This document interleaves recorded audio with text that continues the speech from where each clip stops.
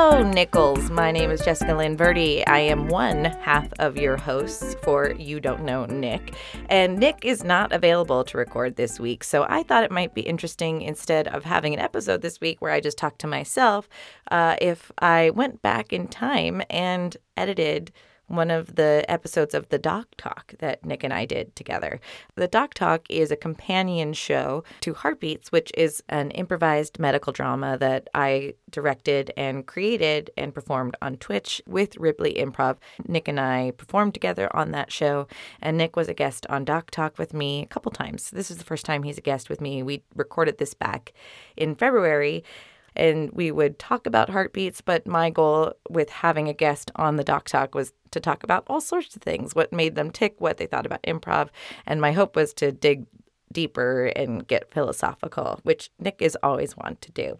I do have to warn you that means some of the quality of audio is not great. For some reason, I have a penchant for pounding on my desk, which seems to create this light gong effect. I tried to get rid of it as much as possible. Also, Nick has some connectivity issues at the top, so that kind of sucks. But again, this is just to tie you over until we're back at it next week. We really love doing this podcast with you all. And as always, if you have anything to teach us about, you can email me at jessicaverdibusiness@gmail.com. See you next week.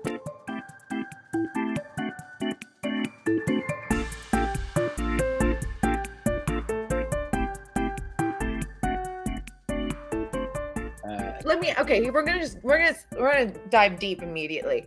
Do you ever turn it off? Do you ever just go, oh, I'm so tired of just bringing 100% charisma, and you're like, you know what? I can actually rest now.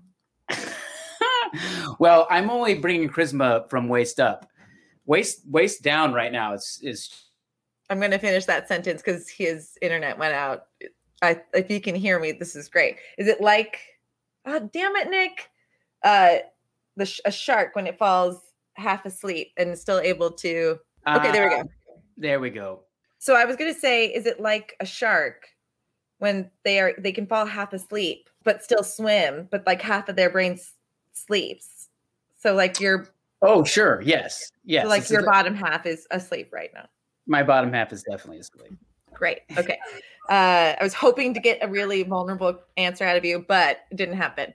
Wait, you didn't ask a vulnerable question. I did. I said, when do you turn it off? Oh. I thought you were just being facetious, like. Not really, but yes, I am. I'm also like doing both. Also, say hi to Terry.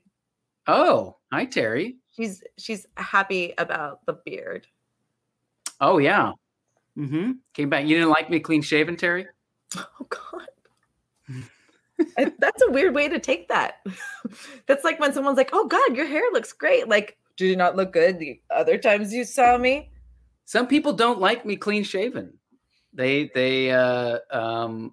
Maybe it intimidates them. The clean shavenness?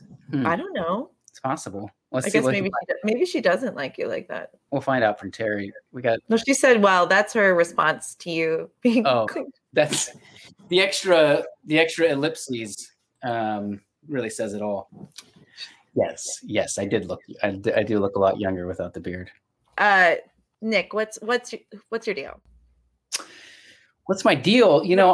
I'm just trying to, make my way in the world today, takes everything I got. I just realized that reference, not everybody knows that reference. Is that possible? I was talking to someone the other day, and he is in his early 30s, and he had never seen an episode of Cheers. And never heard the song? He probably is. I don't know if I didn't quiz him on the song, but had never seen an episode of Cheers. To be fair, I hadn't either until the pandemic. What? I'm sure it like I watched I Dream of Jeannie or like Welcome Back, Kotter because that was on Nick at Night and stuff.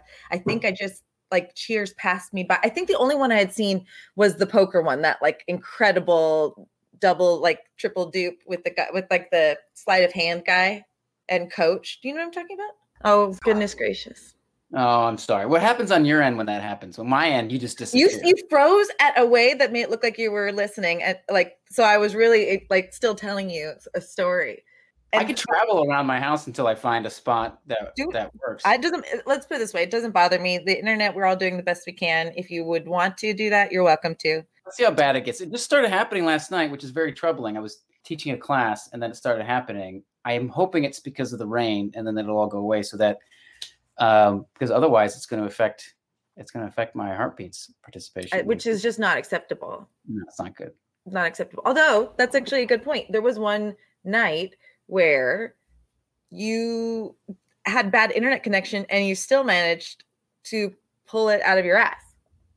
Yeah, well, because that's usually what I'm doing every night is pulling it out of my ass. So I felt right at home. Yeah, you were in your comfort zone. So why improv? Why do you like improv? Like, I'm sure you started out as an actor and then went, oh, improv is so great. Like, how did that journey happen for you? I remember watching Whose Line Is It Anyway? The old school OG British version. Oh, wow. And I just really enjoyed the show. I thought, oh, this is a lot of fun. And then I went to college and there was an improv group and I thought, oh, well, I could, that's fun. Let me try that thing. I look at Whose Line and think this is something I can do. I know, I don't know. Or you just enjoyed it. I just enjoyed it. I think there was a time in my life when I wanted to be on Saturday Night Live in high school. That was something. But then when I went to college, I became a serious actor. And I was like, forget Saturday Night Live. Which I don't know why I turned that way. But I did end up being in a sketch troupe. So, but no, I found there's an improv group. And I thought, well, let me try out for this thing. And all I knew is that you're supposed to say yes. That's about it, And like, I'll tell this whole story. This is a funny story. Yeah, no, this is your hour. You get to do with it what you want. Great. Can I use bad words? Yes. One bad. Okay, I need one bad word to tell this story. You do know who I am. I just didn't. Well, I know, but I don't know. Oh yeah, there's no holds barred. Okay, great. I'll see what other words I can. Yeah, okay. I'm honestly excited. So I was auditioning for the campus improv group called Cometus Interruptus. Oh, cute. Yeah, very funny. So I went and auditioned or whatever, and I got put in a scene with this other actor, and all I knew is you're supposed to say yes. And we were playing a game called Superheroes. Where you're a superhero. When someone would call on, like, oh, it's Bangy Wangy Man, and you gotta yes, Bangy Wangy Man. What is Bangy Wangy Man's superpower? Well, it's oh no. You said it. I didn't say it. What if they just cut bangs really well? Yeah, with where does the wang come in? It just rhymed. Maybe he rhymes well too. Got it. He rhymes everything with bang. Yeah. Yes. I was Vacuum Man. Okay, I was Vacuum Man, and in order to solve the problem, my scene partner, who, improv makes you do dumb things. Okay, improv, especially when you're new to improv, it makes you say dumb things because you're trying to be funny. And she also, English wasn't her first language, and so she said, "Suck the shit from my asshole." No. Yes. So I grabbed my contraption and I attached it to her ass as I turned on the vacuum and sucked the shit from her asshole. Did she mean that? Is that what she meant? Oh no, she meant it. Yes, she meant it. Okay. She meant it. I didn't make it into the troupe. They said to me, and actually, I mean, not to name drop or anything, but Jason Reitman was in the troupe, and he goes, "Hey man, come back again next year and audition again. Sorry about what happened out there." And I was like, "Fuck you! I'm not going to come back and audition." You guys, every great story starts that way. Yeah, and then the next year came around, and Reitman wasn't there anymore. He graduated, but someone else I knew was like, "Hey, you should come audition again." I said, "Fine." So I did it, and it turned out to be a magical experience. There's a group of us who all kind of came in together. We're still close friends to this day. We started a comedy troupe after college. We met Dan O'Connor there. For those who don't know Dan O'Connor, he's the artistic director at Improv Theater.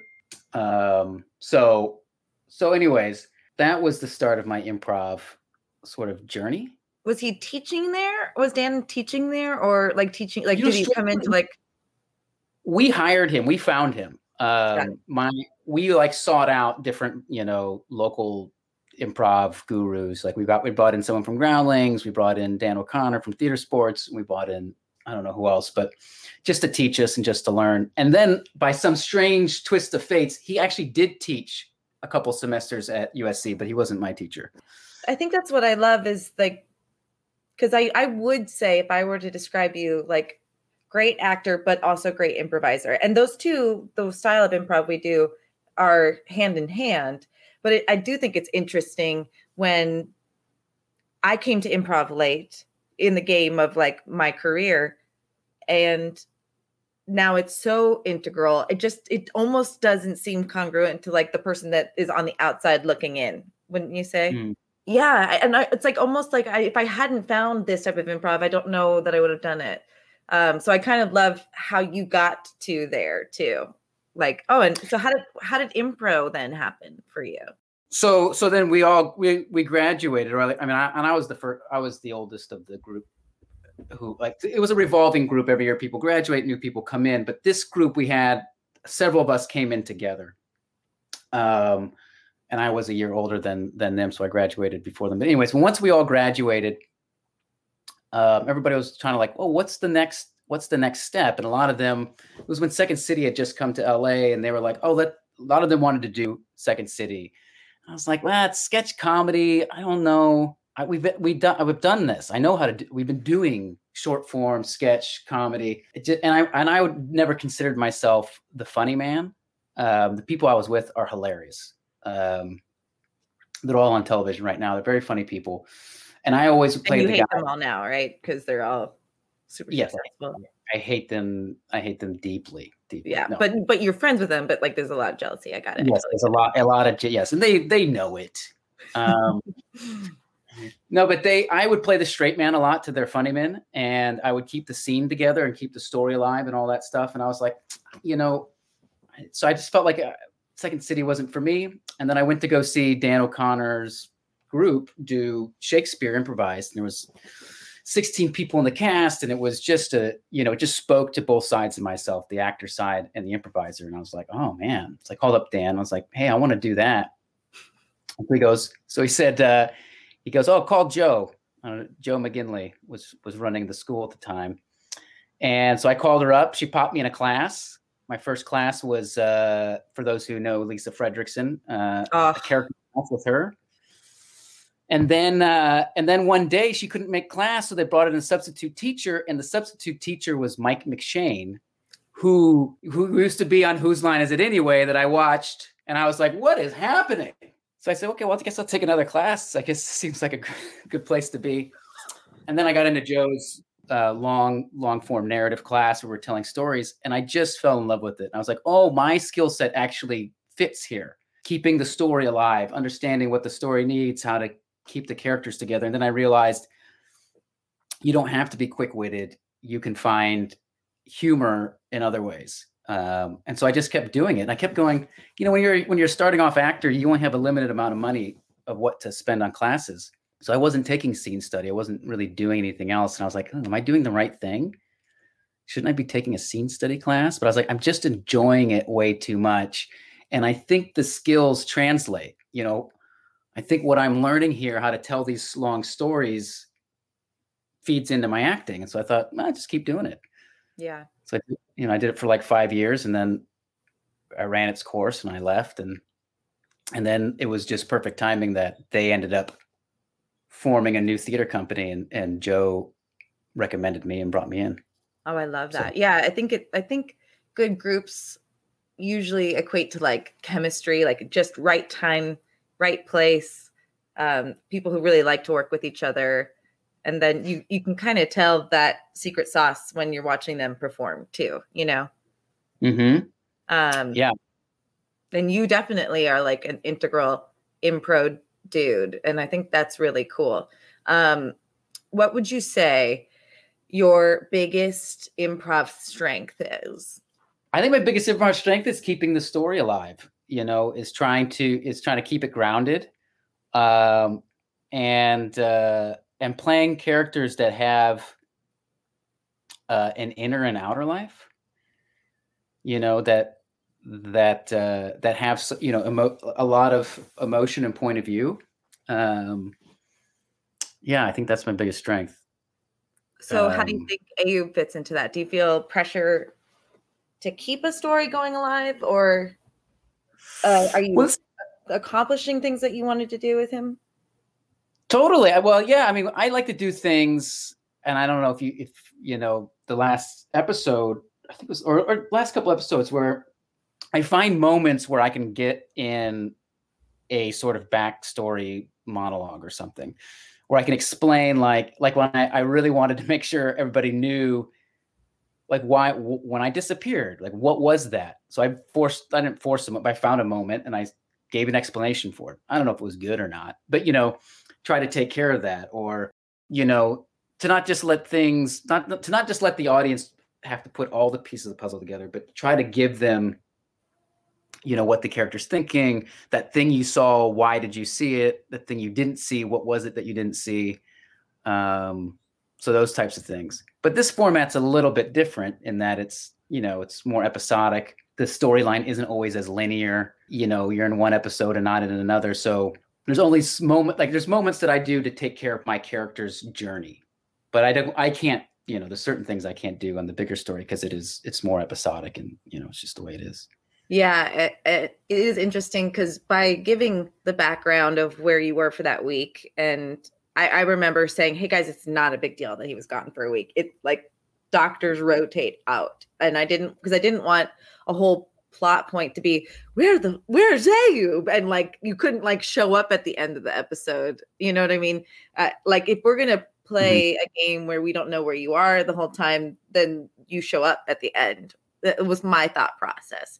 So, but it was satisfying to see that while you were gone, we didn't like belabor the issue, but that your character was going through something, and he had a story that was going on before. So I did think that was very nice. And we do have the added challenge of like having so many awesome actors that it like we know that like, the sweet spot is like 6 of us, right? But we have so many awesome stories going on, and it's a challenge for sure to get everyone's awesome stories in.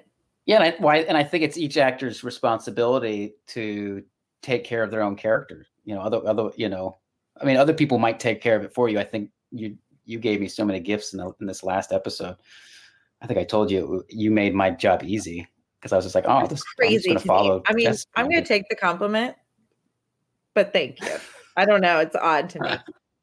Okay, wait. That's a question I have because my love language is not like words of affirmation. I can't handle it. Like great, thank you. I'm glad you think I'm great. Stop talking to me. But what would you say is your love language, and what's Ayub's? Like when someone's like as a friend, like you did this really well, or hey, here's a gift for doing all. What do you think you respond well to? Whoa, I don't know. That's a good question. I don't know if I've given that a lot of thought. I'm sure your wife has to know yours personally. You would think. Shut up.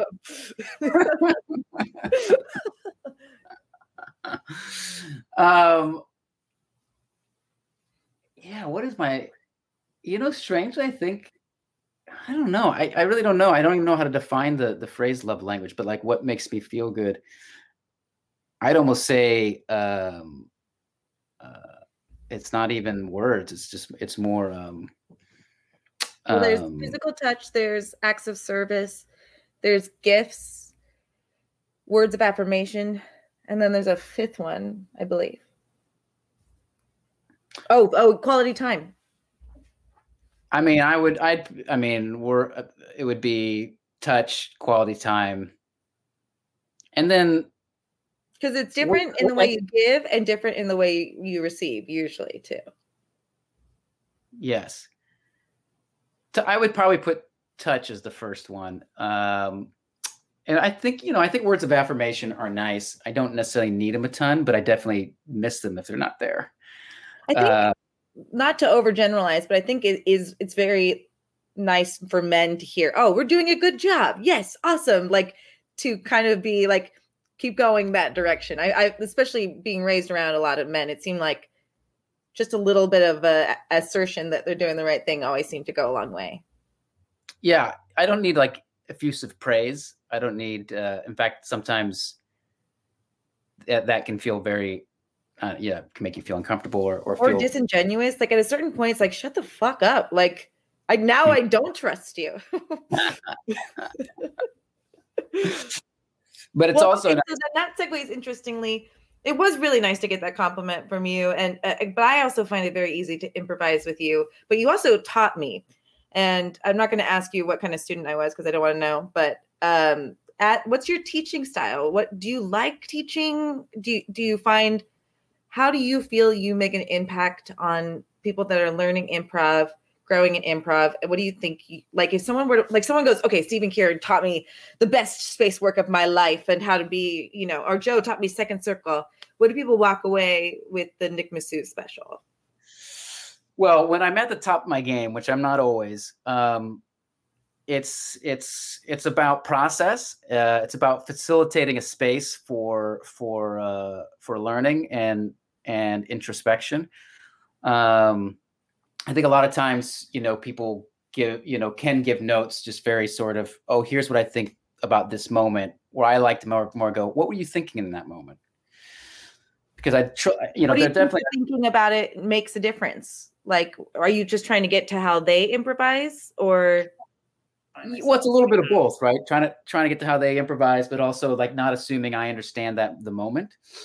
Though there are times when I won't do that, where I'll just be like, here's what I'm seeing, but I'll qualify it with like, here's what I'm seeing, take it or leave it. Right. I may be wrong, but this is how it landed on me. But usually I would like to, but there's not always enough time. I would like to engage their thinking brain of like, oh, this is why I made that choice. And then I can go, oh, well, if you made the choice because of that, here's why that may or may not have worked. Here's that now I see what you did. You did there. You sat on an impulse, right? So I like to get that from them, and I think it empowers them more than them just hearing notes and trying to make sense of it. Because a lot of times, then they get into a place of trying to please and get things right, and that's a real tricky spot to be in. So you can tell that out of a student, where they're just like looking at you the whole time to see if you're like, do you like the job I'm doing, as opposed to being super present. And because it seems like more than anything, and this is how I equated my journey with learning improv. I more than learning skills and technique, I needed things to like strip away the fear and like the impediments I put in my way. So I was like training away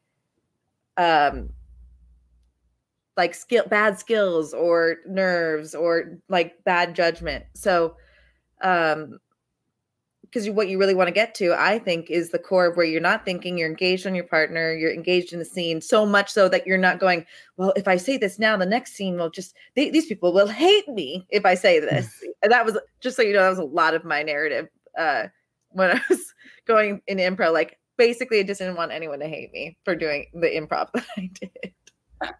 And that's not a fun place to play from, because you're second guessing yourself all the time. I mean, what I would like to preach, but preaching this doesn't always work. I have to continue to look for ways to, get somebody to realize it on their own, but is non-judgment, to get to a mental space, a very mindful, non-judgmental space, where you are basically allowing the improv. You're not creating it, you're allowing it. And Stephen Kieran, I mean, I've just been so blessed to be able to work with him. I mean, everybody I've ever worked with, I'm blessed to have worked with. But there's a concept that that I really love from him, and it's really a part of my ethos, which is, we don't do improv. We allow it. We create space for it. We are there for it. It arises. The story arises in front of us, and it's our job to be present for it. And it's just a different sort of mindset. And it kind of, you go, it takes away a little bit of the responsibility for you to have to come up with everything. And you start to realize, oh no, everything's already coming up. I just have to acknowledge it and recognize it and put the pieces together that I see in front of me. Like be the vessel for it. Yes. It wasn't until impro and understanding literally what the word narrative meant. I feel like there's just some things I just didn't understand until like I was actually building the pieces of it. And like story and narrative, what I loved learning was that we all have a story in like story brains, because we watch TV, we read books, we already like understand that. It's just kind of honing those skills. But what is it about storytelling that you want to do? Why, like, it's kind of like, why are you an actor? Why do you want to tell a story? What kind of stories do you want to tell? Like, or do you just want to be famous? Yeah, fame. That's all that's the thing that's been keeping me going. You've been chasing it. I've just been chasing it. It's right around the corner, Jess. Any minute now, I'm going to be a household name. And, Ayub is going to be a smash hit. You know, I hope so. I love this character. I love this show. I hope so. I'll ride or die on this. Okay, great. We have you recorded saying that, so I will use that against you in a court of law. But no, this is going to sound cheesy. I don't really say this a lot, but I really do. Like, I consider myself a storyteller more than I consider myself an actor. Like, if I were to define, myself, I would the label would be storyteller. And that's whether I'm acting, I'm improvising, I'm writing, I'm directing, any facet of telling or being a part of stories. So that's why I would say, I'm a storyteller, because I don't want to be limited to any one of those areas. Anyways, so I don't know exactly what it is about stories. I mean, I could think about it, but they live within me, and I think they're very powerful. I think it's one of the best ways to affect people. And I think there's a selfish side. I just feel really good in them. I really enjoy them. I enjoy being able to play in a world that is not in my everyday life. I enjoy being given permission to play in a world that I maybe wouldn't have the permission to in real life. Totally. And I love it I love the energy exchange between actors, between audience and stage. I love that energy exchange. I think it's very powerful. I know that when I'm watching and experiencing stories, it's transformative. And, maybe I just don't want to ever assume that like I have the power to transform other people, but just the hope that I could, or the hope that something that we do affects somebody in a positive way,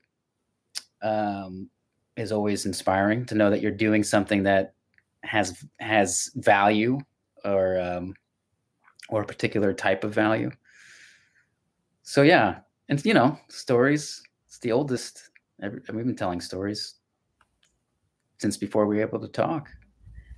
I mean, what kind of party storyteller are you? Like where everyone's at the bar or everyone's gathered for Labor Day. What kind of story? How do you engage a crowd?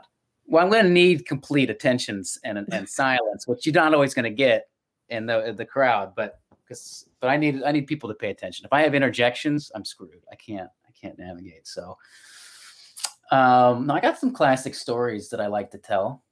Okay, wait. Now we have that when they come around. I don't know. I got to think, like, what are the stories? Oh, it's funny because you know them in the moment, and then someone's like, "Tell us the funniest thing that ever happened to you." I can't remember that. It's not until I'm inspired by something someone said that I think of the funniest thing I've ever said. Yeah. Well, you know what it is. I guess this is something too, though, and it's not exactly what you're asking is. But I've tried to live my life to have like as many. I love experiencing things, and I think that's related to story. Like, I don't always judge what I'm experiencing. Sometimes I'm experiencing something horrible, but I still find value in it. So I have in my life gotten myself into a lot of stupid situations, just to experience, like, hey, I'm here. I don't know how I ended up here, Somehow. but I'm here, and cool, what's happening? And so that makes for a lot of crazy, ridiculous, stupid stories. So it kind of like, so I'm living in a story in these crazy experiences, and then some of them I get to tell later, especially when my friends pimp me out at a at a bar and be like, hey, remember when we did yada yada? Oh yeah, tell that story. Like they know you're going to be the one that delivers it the best. They might be famous, but I don't know. My friends are pretty good at telling stories. I will tell you, Jess, they, in my crowd that I hang out with, some of the people I hang out with are so good at telling stories. They make even me kind of go, I'll just let them tell the stories. you guys. There really is, though, nothing like that friendship energy exchange, though, too. Like watching one of your friends on fire telling a great story. I think I actually stopped being friends with somebody because I had heard them tell the same story 3 times to the same people, and it was too hard to pretend like it was funny at a certain point. It's just like I couldn't hear it one more time. Obviously, I'm being hyperbolic. So I think it's interesting that you just kind of are along for the ride. Obviously, you're having like emotions. This is actually very, I would say, probably Meisner-esque to like, I am here, right? Like I'm allowing this improv to, I was learning Meisner for like 2 minutes, and I had like an improv awakening and a Meisner awakening at the same time when I was doing the mirroring whatever. I was like, oh my God, I'm listening. They're listening. It was just all of a sudden happened. But do you remember when I like was drunkenly talking to you about the ego? Actually, I do have this memory. Yes. Okay. I was very drunk that night, but I was like just beginning to understand like what ego was. And you have like a lot of brain power on that stuff. So because I'm with you when you're saying there's a selfish aspect, and then there is like a cultural impact, want to tell stories aspect. I think both things are fair. So like how balanced do you feel like you are? Like I have got all these awesome stories, but I'm grounded. Or like how long did it take you to get on that journey? I don't know 100% what I'm asking, but I'm interested regardless. I think it comes and goes in waves, and I think it needs to be. I think this is why they say, meditation is a practice. It's, it's something that you gotta keep doing, because, it's very easy to find yourself in a moment of excitement or whatever and forget to be grounded and connected. So I don't know, for me, I don't know. I really don't. Well, I really don't know the origins of my pursuit of a more spiritual existence, but it does go back to as far back as potentially as high school. So I don't know, but I had I don't know if this is answering your question right. This is a long way. I had a moment of satori in college, and I don't know if you know what satori is, but it's like it's a Buddhist term for awakening. Ever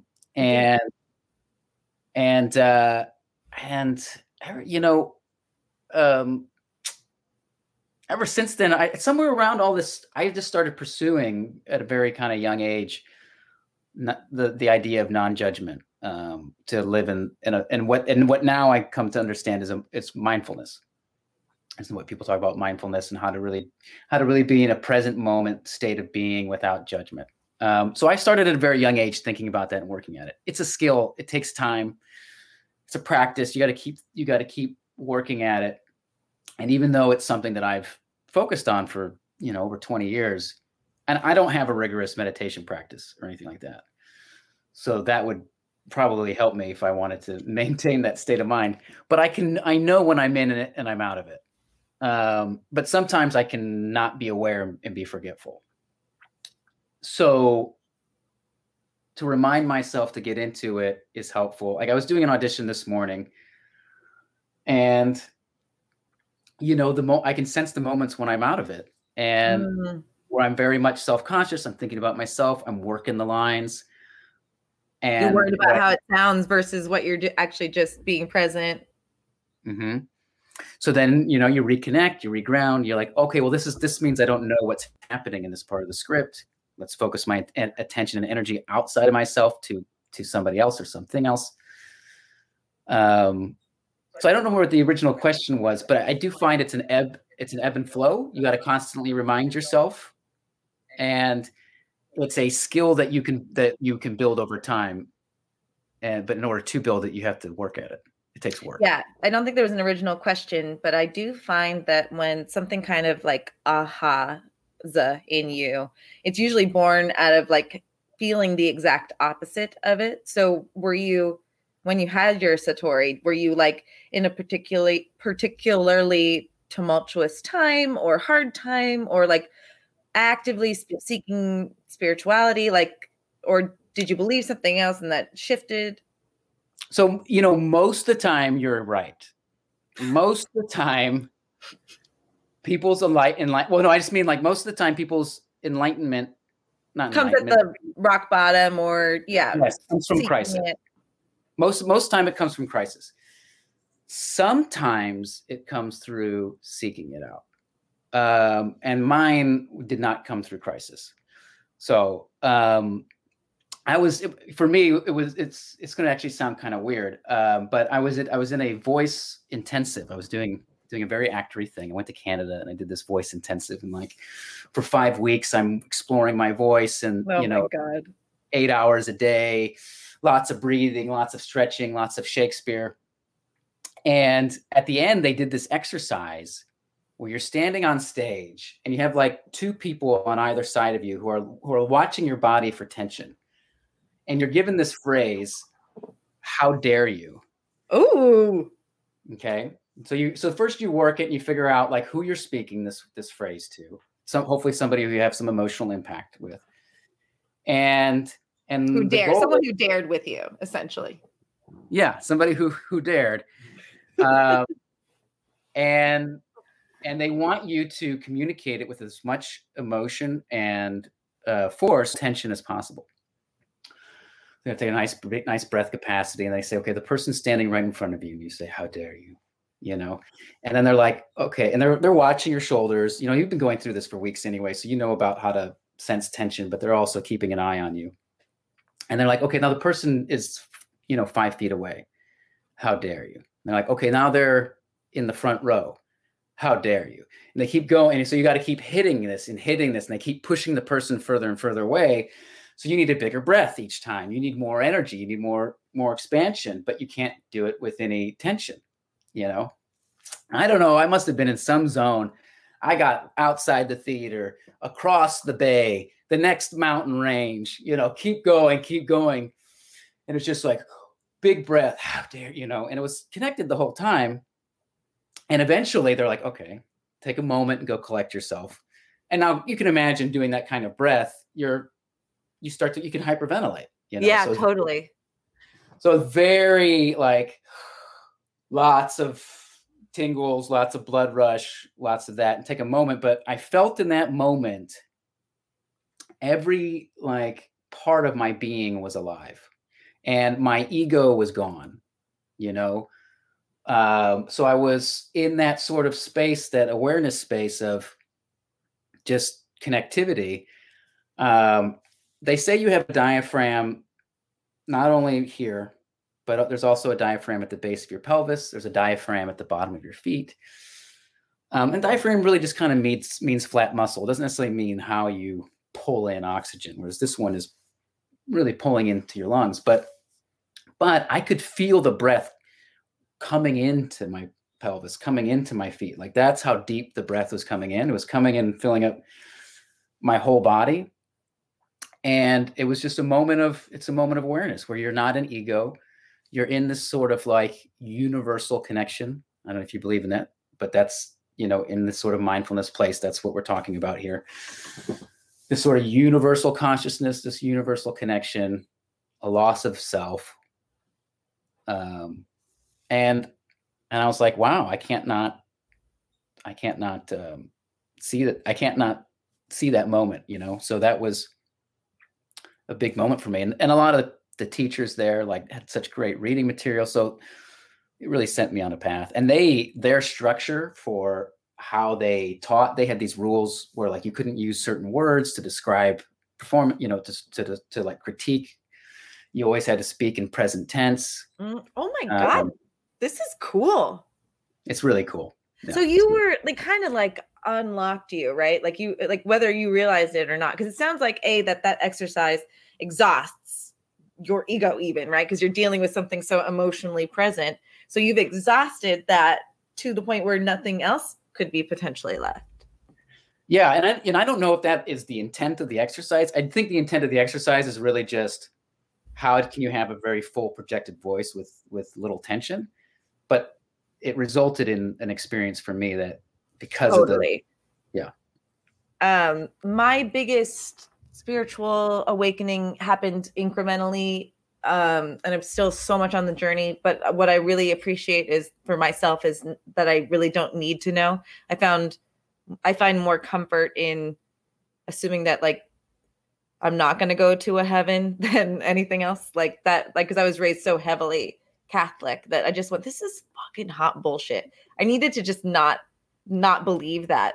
And then I remember like getting super depressed and then thinking nothing meant anything. And in a way it doesn't, nothing means anything, but then too many synchronicities and coincidences were lining up in my life where I realized that actually everything is connected, even if it doesn't matter. So I do believe in the universe. I'm personally working right now on like positively affirming things that I want for my life and not letting my brain tell the universe that there are the negative parts, because the brain does a lot of work on that stuff too. Mm-hmm, so I'm on that journey. And probably meditation would help as well. I would say, wouldn't you say improv is kind of a surefire way to be super present and like connected? That the skills are the same skills, to be present, to not judge, to allow, to be observant, to listen. It's the same skill set. And then you just happen to also be activating a part of your brain that is trying to tell a story. What's your sign? Taurus. Oh, so am I. Oh yeah? Yeah, we're like the best. Taurus is the best. We're the best. Everyone thinks that they're the best, but actually we're the best. I was born on Mother's Day. When's your birthday? Oh, so wait, are you like a May 10th or a May 7th? Yeah, the year I was born, it was May 11th. So it's like the latest, maybe not the latest, but yeah, 11, which 11's the enlightenment number, baby. Yeah, it is. It is 11, right? Is that the thing? I don't know. Yeah, 11 is like a moment of enlightenment. Sure. I'm May 3rd.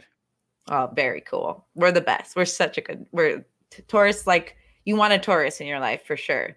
Oh, we're almost done. And I know you have a life to get to and the prettiest baby on the planet. I'm doing my best not to ask you questions as Dr. Love, because I don't want to ruin anything that we could potentially improvise. Although I will say I loved this past week. It was it was good. Okay. Do you like medical dramas in general? I like all television, but yes, I do like medical dramas. You can't like all television. I can. That's impossible. It's not. I literally, I love story. I don't know. Maybe I have 3 older brothers, so maybe I started watching TV earlier than most people, but I will watch even the worst thing you could I'll watch it. I watch bad movies all the time, but just because I happen to start watching it and I'm like, oh, I want to see what happens here. You kind of have to follow through. You have to kind of see what's going on. So Katu asks, what's Ayub's favorite TV show? And so Katu is a very, very talented musician, but specifically jazz. And he's an artist based in Chicago doing his own thing over there. So what's Ayub's favorite TV show? Well, we're talking of all time. I mean, it's Baywatch, isn't it? My 2 favorites, and I don't know if this is just my 2 favorite sitcoms or if I just happen to love sitcoms, but Ayub, not you. Oh, Ayub's. Oh, Can you see it? What's I see Ayoub's? it. I didn't know. I just assumed. What would Ayoub's favorite TV show be? Oh man. Oh. Oh, I'm feeling I'm saying Baywatch is probably has to be like one of his favorite, or like Alf for some reason. Ow, you're really going old school here. Well, because Ayoub's old. Is he? Is he old? Isn't he? Aren't you? Yeah. Am I? Oh God. Oh God. Do you? I mean, okay. Well, answer that question. Then I have another question for you. Well, the Great British Bake Off. That's his favorite show. It's a surprising show. He loves. It's calming, right? It's just like it's calming. It makes him feel good. You know why? Because as much as he is who he is, he loves the British format, because the people on that show, they're not trying to win. They just want to bake. And they're so supportive. If that was an American show, there'd be some like huge prize money. People would be backstabbing each other, just trying to get on TV for their right. To pimp out their bakery or something. These people are just like, look at the crumpets that I've made. Yeah, like crumbly and sweet, nice. Yeah, he's not what you think. Not at all. I'm surprised by that. But he doesn't tell anybody this. It's a guilty pleasure. Right. What do you think Love's favorite TV show is? Oh, it's got to be some trash, right? You think so? Oh, she probably likes the Kardashians, and I hate that. I hate that she likes the Kardashians. That makes me so mad because it's probably true. But it's probably why Ayoub and Love get along. They watch bad reality television. Well, I don't think they're at the point in the relationship where television has entered the equation, right? Where it's like, oh, let's watch TV because we're bored. I'm sure it hasn't happened. Well, but we don't know. This is going to be 2 episodes from the Love episode to when we see each other, when we see them see each other again.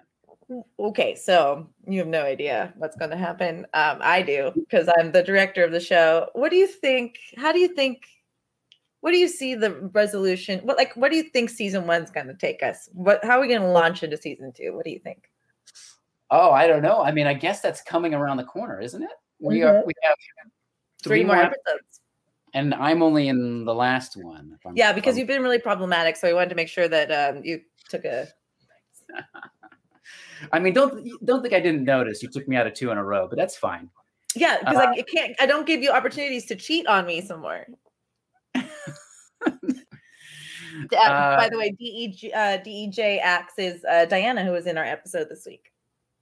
Oh, awesome. She was so great. It was so much fun. It was so much fun going to her for advice and then having her in the surgery. I loved that. Well, it was such a lovely hit too, to bring her into surgery. And it was so smart of Diana to label, like just say it explicitly that Sally was a foster. And I think that did a really wonderful job in mirroring Claire, aka Mary's story. That no one's really there to take care of her. Someone will be there, right? So okay, what do you think? What do you think we're going to see in Ayoub next? I don't know, because I know what I know what I've got in my head, but I don't know. I don't know. Who knows what's going to happen on the thing? But I feel like. I don't know if I should say this or not, but you can. It won't matter. It's improv. I feel like Ayoub's feeling good. I feel like we're in a nice little pocket, Yeah. We didn't know this until after the Halloween episode, but we have to also give the audience some resolution and some trust with positive things happening too. You cannot completely barrage an audience over and over again with this is tough, this sucks, this tough, or they're not getting along. You can't argue, right? You taught me that. Can't start from I think one of the exercises you had me do with Brian Jones was literally stay as positive as long as possible. Mm-hmm. Yeah. And this show does not really, it lends itself to that, and we benefit if we can stay positive. But when we have those moments of resolution or understanding or whatever, everyone can kind of take a collective breath, I think. Yeah, I think you got to give that. Yeah, you got to give that to your audience. right? You can't just keep throwing stuff at him, you know. And I think that the Halloween show was great. I mean, it was great for me as an actor because I got to, I mean, I do care a lot about my character's arc. And so I got a chance to have those moments of resolve. It was important. I didn't even know we needed it. And that's what, so it's like the instinct versus like forcing something, right? I think our instinct is really good at telling, like probably getting us to that point in order to tell the story. First of all, okay, I'm going to let you go because it's time to go. But did I tell you the story of how you ended up being the love interest in the show? No, I don't think so. You were not cast as the love interest. Come on. Did you know that? Wasn't your first choice? I didn't know you were interested in the show. Do you know who my first choice was? Paul Vanasek was the first actor that I was like, he has to be in this show. He had like all the, what I thought were McDreamy category things. No, and in you come, literally killing all of those guys with heat. Just like you wouldn't accept, you trounced everybody. And then I showed my mom the trailer. And I was like, okay, based off this trailer, which if you remember the trailer, I had all three men hit on me or show interest in me in one different way. And I said, Mom, who does love end up with? She goes, oh, you. She was like, and you know, because she's not, she probably would have been a great actor had she like someone cared about her. But she understands just, you know, she just watches TV and like, she is, thanks to her, you are the lead. I got to tell you this, and this may sound, I don't mean this in any derogatory way, but moms love me my whole life. How would that be derogatory? Now I'm wondering why it would be derogatory. I just want to be like, oh, like there's some sort of like, ooh, just like there's nothing like the love is just like a pure whatever, a pure love. Whatever. I'm like, no, I think it was more to it than that. Wouldn't have been the right word. That wasn't the right word. What was it? I don't know what the right word is. But anyways, you charm parents. No, moms particularly. Okay. Moms. Why? What do you think it is about you? I don't know. Sometimes the moms love me more than the daughters do. So it's a strange thing. Well, you won't know that unless the daughters tell you, right? Maybe you're just like assuming. You can tell. No, you can tell. Oh, you can tell. Hold on. Okay. How was Nick not immediately? Okay, hold on. It wasn't until Maddie was like, you know who we should ask? And I was like, who? She's Nick Masu. Was like, fuck yeah. It was perfect. So I just am grateful you said yes. It was like perfect chemistry. I'm excited to like do this with you forever. Sorry, you don't have a choice. It's fine. Okay, great. Cool. You're not twisting my arm. Okay, great. Nick. Anything you want to tell me in words of affirmation? Okay, bye. Everybody, thank you so much for hanging out. No, I don't want it. It wasn't actually that. I wasn't going to tell you nice things, but I can. I was going to say. No. What were you going? You never told me what. What I think is going to happen in the end. Oh yeah, I thought you were avoiding the question. So I actually don't know, but all I'm going to say is I think Claire's going to really throw a wrench into things. That's all I think. I think she's a troublemaker. You think so? Oh, that's an interest. Yeah, we don't really have like bad to the bone right now, or like acting out yet. I'm so excited. There's so much great story to tell here, and we deserve the big bucks. Okay, bye, fellow Taurus. Bye, fellow Taurus. Thank you again for everything. You are here. Sorry, you're gonna take it. You are. No, I don't want it. No.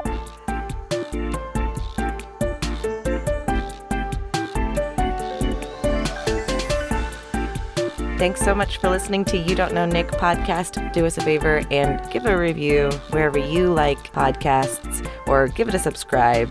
And if you want to find out more ways to support our show, go to youdon'tknownick.com.